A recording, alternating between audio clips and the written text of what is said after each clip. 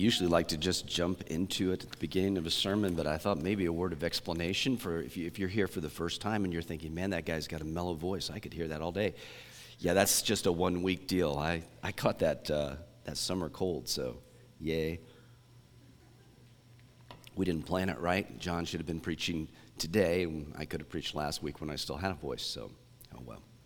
It is nice to finally have my voice change after all these years. There's an interesting set of images described in Revelation 19. There are these two women. Got all the men's attention now. There are these two women. One is called the Great Prostitute. The Great Prostitute. And that is also identified as Babylon.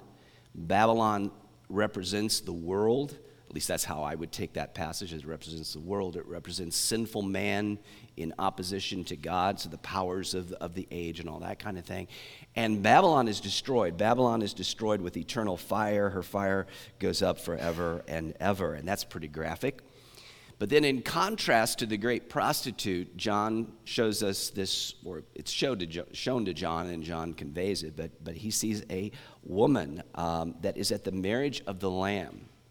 And she is pictured adorned with clothing of fine linen, bright and pure. She is obviously then the bride of the Lamb.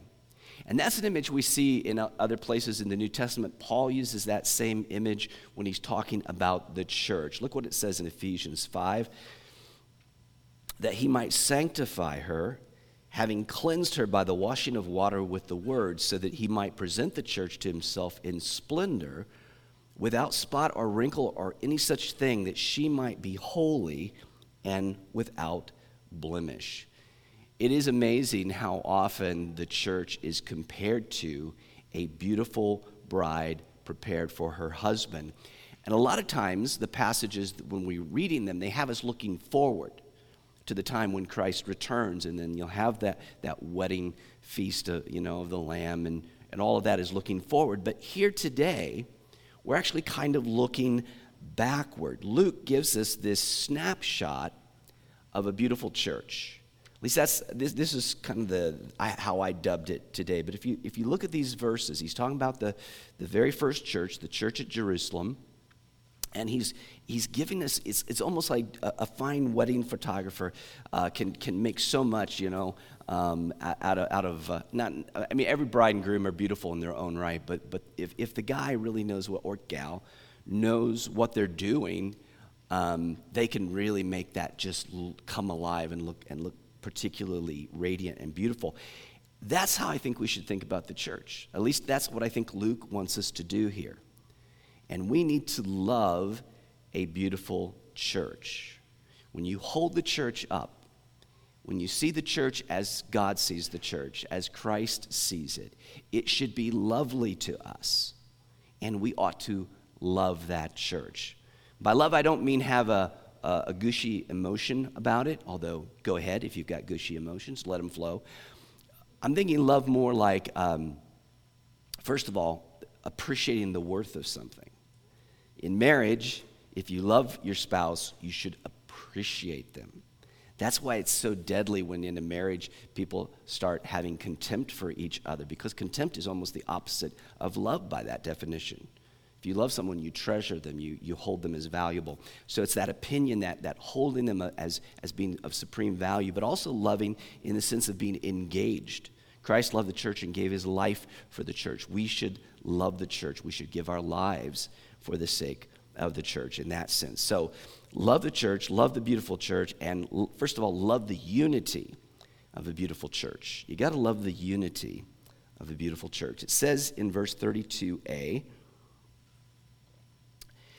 now the full number of those who believed were of one heart and soul. Now what do you see right away there of the church? They're unified. They're unified as those who believe, as those who believe. The true church is a church. And this was something that historically, and I won't go into all the ancient history of this, but through the centuries, there have been times when you had state churches, and when you get a state church that is supported by the government, all of a sudden, the church is made up of whoever the state says is part of the church. And so you had the Puritans and others come along saying, no, the church is made up of those who believe. And that doesn't mean that if you're not a believer and you're here today that we want to kick you out. We don't want you to leave. We're here to preach the gospel to you. If you're here today, if you wandered in or you wandered in online and you're not a believer, we're not kicking you out. But what we're saying here is that when we talk about the church, we're not just talking about people that show up on a Sunday morning. We're not talking about the building. Most certainly we're not talking about that. But we're talking about that unity of those who know Christ as their Savior. You look at how he expresses this. He says, of one heart and one soul. What does that say to you? Of one heart and one soul. Well, I mean, among other things, it would mean that they had the same devotion and desire. The same devotion and desire for the things of God, for the kingdom of our Lord, of his gospel, of salvation being preached to the world. They had a vision, they had a work, they had a passion for the church and for the people of God and for the gospel. Think for a moment how incredible this actually really is in this circumstance. Who made up that first church now that you've been through the first 4 chapters of Acts? Who made it up?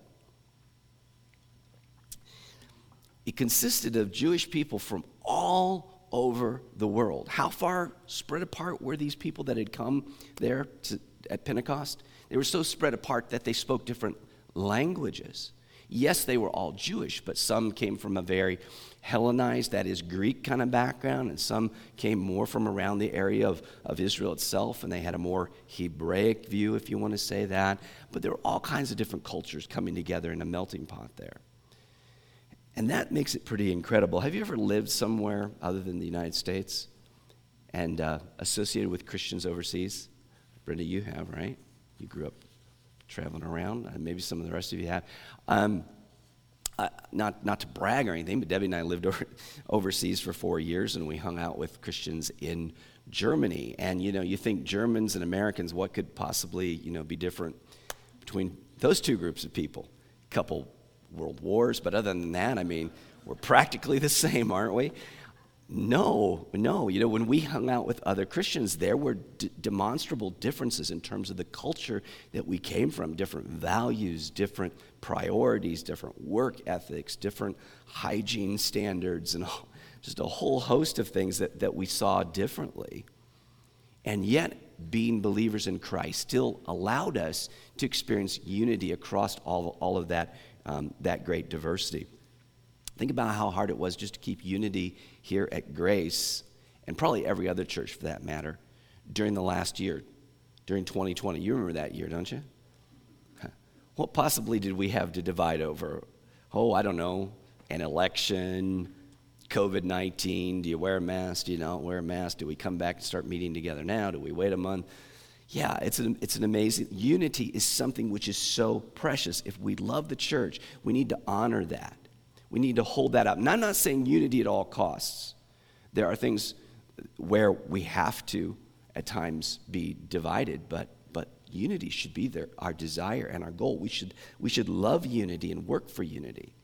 I think that might be why a divisive person is warned with such great warning in the Scripture. Look at this. This is Paul speaking to Titus. He says, as for a person who stirs up division, after warning him once and then twice, have nothing more to do with him, knowing that such a person is warped and sinful, he is self-condemned. That's pretty harsh, isn't it? But again, it's the unity of the body. This is something that we are to love. Admittedly, sometimes churches divide, and we've seen that. We know that can happen. Sometimes it's for actually good reasons. Sometimes you have a group of people that are no longer adhering to Scripture. They're wanting to turn away to other things, and there has to be division. We've all known of churches that split because how many have known this in their life? A denomination went way off, into an unbiblical area, and then the local church had to say, can't go along with that. It happens, doesn't it? But how much worse is it if division simply happens because we're sinful? And we all are. But if we split, if we divide because people are proud or because people are unforgiving, how truly awful is that? We are meant to be unified in love. Have you loved the unity of a beautiful church? I hope you feel that at Grace. I hope as you become involved at Grace, you will sense that at least we are striving toward that. It is so critical. But you have to ask yourself, though, dear believer, it's where the rubber meets the road. What am I doing? What am I doing to promote the unity of a beautiful church? What part do I contribute?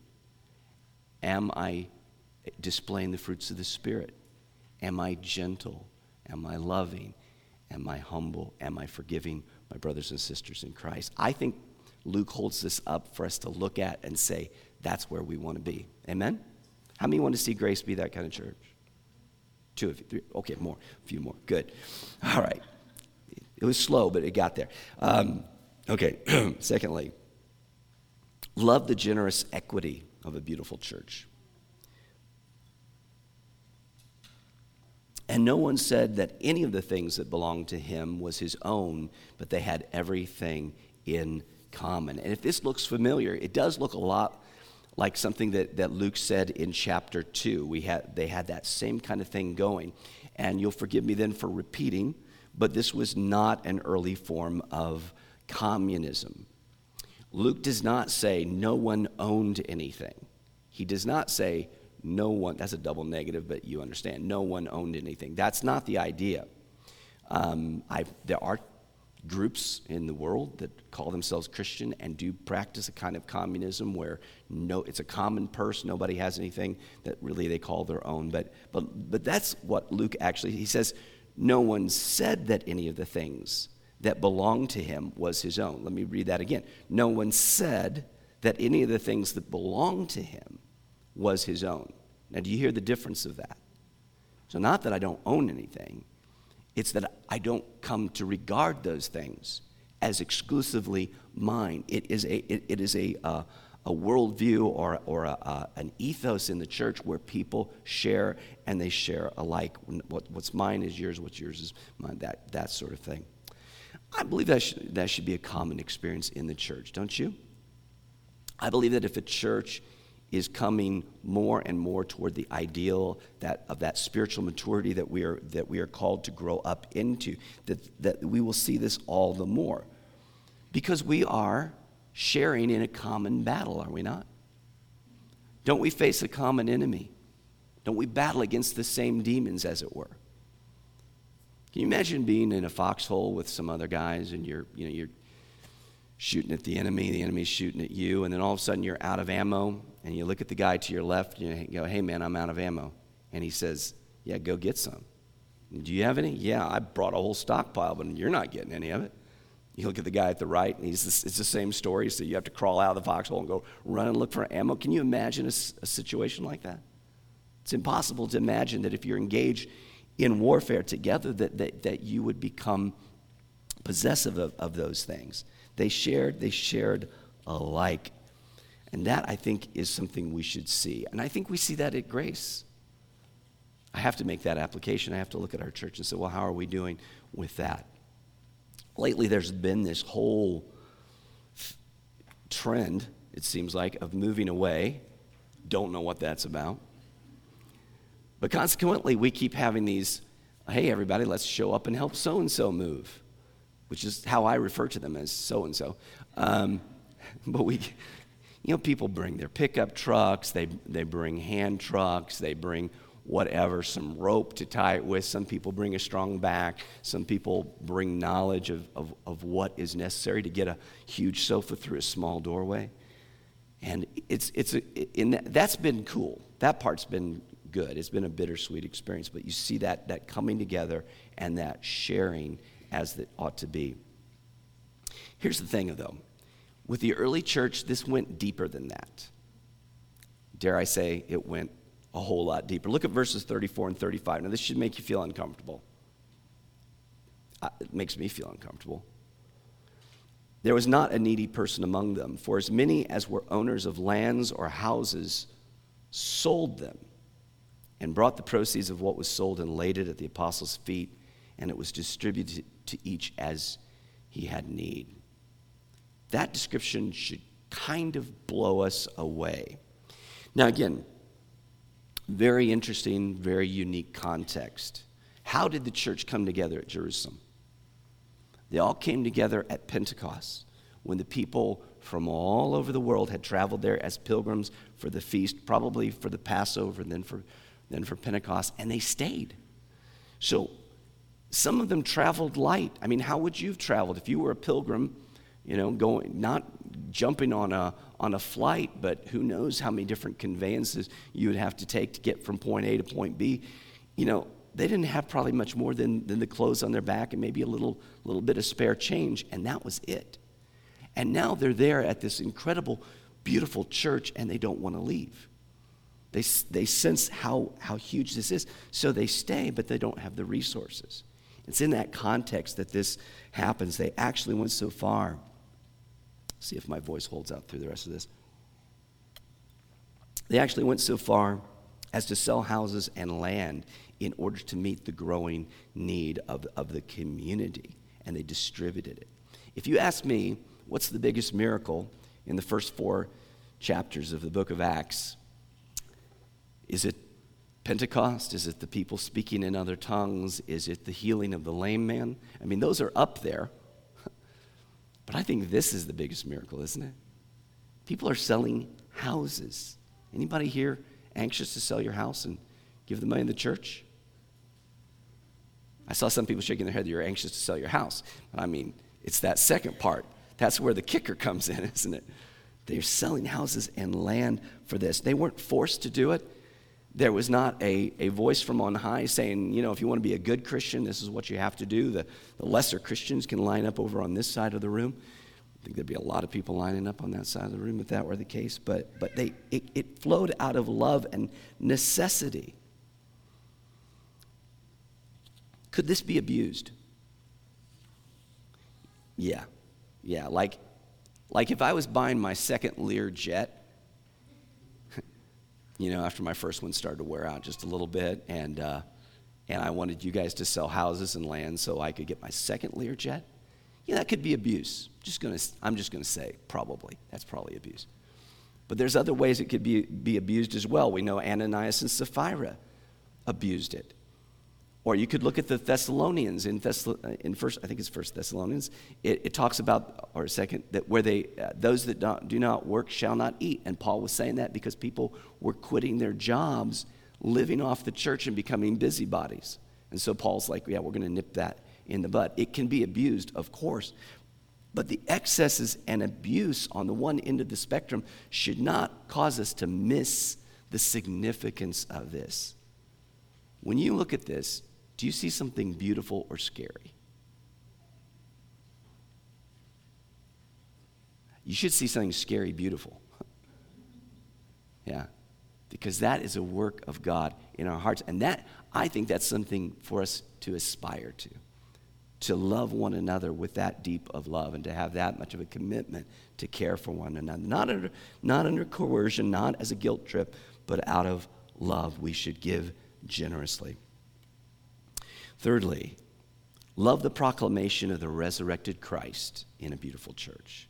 It says, and with great power the apostles were giving their testimony to the resurrection of the Lord Jesus, and great grace was upon them. It's very similar to what was going on in chapter 2, where the apostles were giving their testimony. Apparently they didn't take the hint that they had the week. You remember last time we were there, they were being warned. They were not to speak about the resurrection in the name of Jesus. That was off limits. They were not to do that. And they told the leaders, well, you make up your mind which is better, whether we obey you or whether we obeyed God. What's clear which way they went on this. They were obeying God. Now, in the early days of the church at Jerusalem, the preaching was mainly the function of the apostles. In fact, almost entirely so. Throughout the New Testament, as the church continues, we see that in local churches there were elders, there were pastors, there were shepherds who preached the word, that same word of the resurrected Christ. Their witness here is of the resurrection. And that's not just the resurrection. I think the resurrection there includes everything, right? The whole testimony of the gospel. Christ's death, burial, and most importantly, in one sense, his resurrection, because they witnessed that. They saw the resurrected Christ. I firmly believe that the preaching of the resurrection, of the gospel, is the key that really beautifies the church. Unity beautifies the church, that generosity, but I think central and foremost has to be the preaching of the resurrected Jesus. Amen? If you don't have that, what do you really have? I don't think Luke is talking here about two totally unrelated things. Look at what he says there again. And with great power, the apostles were giving their testimony to the resurrection of the Lord Jesus, and great grace was upon them all. I don't think he's saying that two things happened here, two separate things. The apostles preached the resurrection. Oh, yeah, and then grace. People had a lot of grace upon them. What is he saying? I think he's saying because they were preaching the gospel, because they were preaching the resurrection, that it was through that, because of that, that unavoidably grace was upon them through the message of the gospel. Have you ever been in a church that lost the centrality of the gospel of Jesus Christ? The emphasis shifts. All at once, you don't hear about Christ, about his cross, about his resurrection. Instead, what do you start to get? You start to get moralism, like do this. Next week, do that. Third week, do this and that. And it's just do. And it's overwhelming, isn't it? All the moral little lessons that we have to apply, but there's no cross, there's no grace in that. The grace to love and serve one another doesn't flow out of ourselves. So if the emphasis is on us, like we're saying, you need to make yourself into a better person, or if we make it all highly, this high application sort of sermon preaching that some people want, where we basically are scratching where it tickles a little bit. None of that gets us to that place where grace starts truly abounding in our midst. Grace comes when the gospel of Christ is being preached. Though we don't have local apostles, we do still preach the same gospel, and that is Jesus is alive. He died for our sins. He was buried. He rose the third day. He ascended. He sits at the right hand of God. He reigns from there. He's coming again.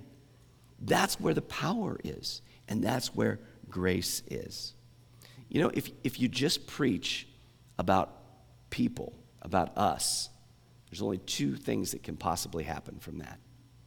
One is, if you're an honest person, you're going to get discouraged.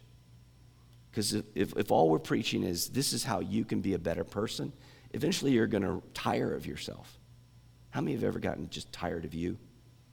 Is it just me? You never been tired of yourself? Because you keep trying, you don't seem to get much better. Then you go to church maybe, and they're just telling you how to constantly, you need to do this and you need to do that. You either get discouraged, or on the opposite end, if you're not a very honest person, you end up thinking, man, I'm pretty special. Look at me. I gave up chewing tobacco or whatever. I didn't really give up chewing tobacco. I don't chew tobacco either. It just wasn't something I had to give up. But no, I digress. What grace is where the gospel is preached. That is where people have the joy and the life and the grace for one another and from the Lord. Finally, I am going to get through this. Love the leadership development of a beautiful church. Love the leadership development of a beautiful church. Let me speak autobiographically here just a little bit on behalf of our congregation. As painful as it is to lose people from Great Bend to lesser localities, well, think about it for a minute. Well, they don't call it Good Bend, do they? This is Great Bend. Some people want to go to places like Manhattan. Man as not God, Things like that. Yeah, we could go on. I have a whole series of puns for places like Topeka and such, but yeah. As much as we really truly do hate having our people leave us, there is also a very pregnant sense that we have that in so many cases, God is taking people who have been, raised up, grown, equipped in this church, and then being sent on to, I guess, bigger and better places or whatever, at least to a different ministry. I think about Emily, who's going to be speaking next week. And she's a young person that came up in this church, and part of us I'm sure would love to, she's just gotten married and come here and just start a family. Instead, she's going to go someplace overseas and be a missionary. And that's a good thing, right? That's a good thing. We look at that and we see this is what a church does. This is what a beautiful church does. It doesn't just stay stagnant. It raises up the next generation. It equips leaders. Look at what it says in verse 36 through 37. And this is an object lesson. So this is where I'm getting this from. It's sort of this object lesson here of a guy called Joseph. Thus Joseph, who was also called by the apostles Barnabas, which means son of encouragement, a Levite, a native of Cyprus, sold a field that belonged to him and brought the money and laid it at the apostles' feet. So this Joseph character, he's just an ordinary Joe. There were a lot of ordinary Joes back then called Joseph among the people of God. It was a common enough name. But this guy was so special that the apostles had a nickname for him. Not an uncommon thing. Jesus had nicknames, nicknamed Peter and other people. And you think about James and John, they were called the sons of thunder. This guy's called the son of encouragement.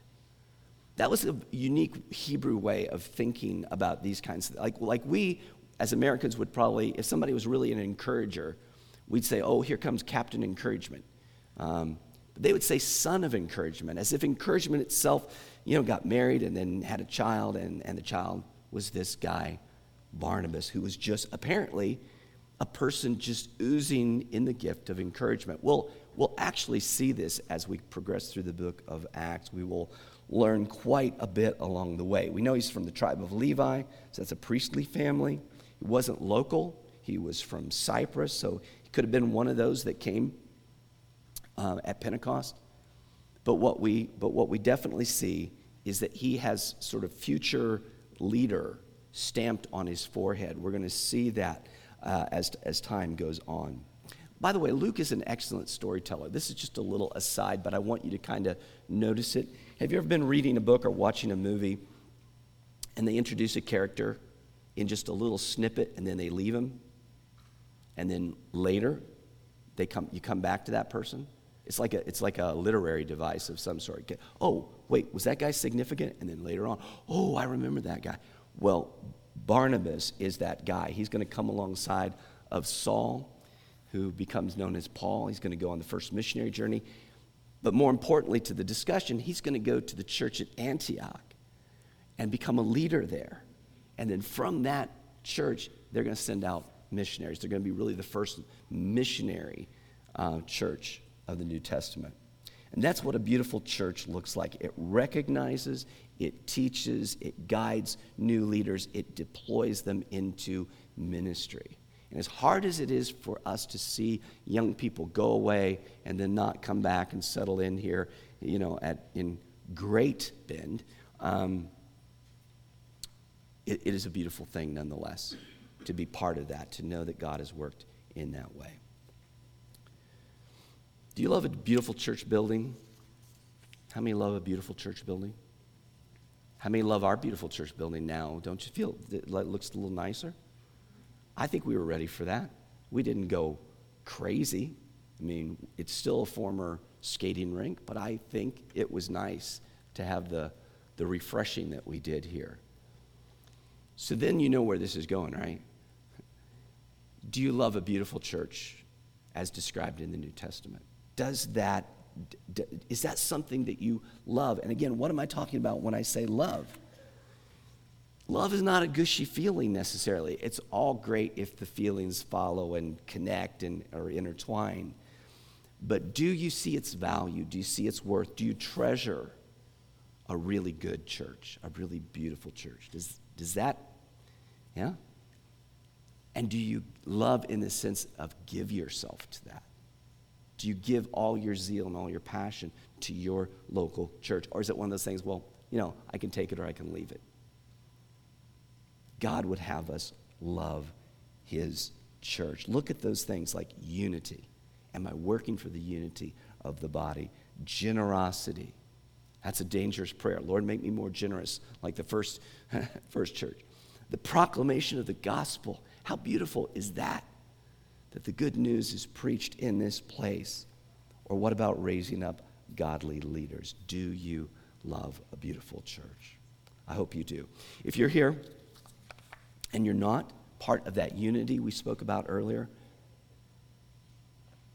if you're not a believer in Jesus Christ, it's not like we're trying to drive you away, but we are calling you, as it were, to join us. As of right now, you're not part of us in that sense because you are not walking with Christ. You don't know him as your Savior and Lord. But we proclaim to you the same apostolic message that was proclaimed here, that was being discussed here, which is that Jesus Christ died for your sins. He was buried. He rose again on the third day. And it is by repentance and believing in him that you can have life. And we call you to that. We call you to a beautiful church. I mean, okay, we're aspiring to be a beautiful church here in beautiful Great Bend, and we would welcome you to be part of our fellowship. Let's pray. Father, we thank you for holding before us a very clear picture, a very clear image of what a beautiful church can be. And Lord, I think it encourages us on some level. In every one of these four things, Lord, I think we can see that you've been working in our midst in a very deep way. And we love that, and we're thankful for that. We're thankful that the gospel is proclaimed. We're thankful that we have a unity. We're thankful that we have seen people come up in this congregation and then go and become leaders elsewhere or even around the world. We're thankful for that. Lord, we're thankful for the unity that we have in the gospel of Jesus Christ. I pray that it was heard today. I pray that it was proclaimed in a way that it would reach receptive hearts. Lord, that you would make those hearts receptive and that we would be able to see the church grow in that way. We desire that, Lord. We pray for that. I pray that each person here would be committed to that. And I ask it in your name. Amen.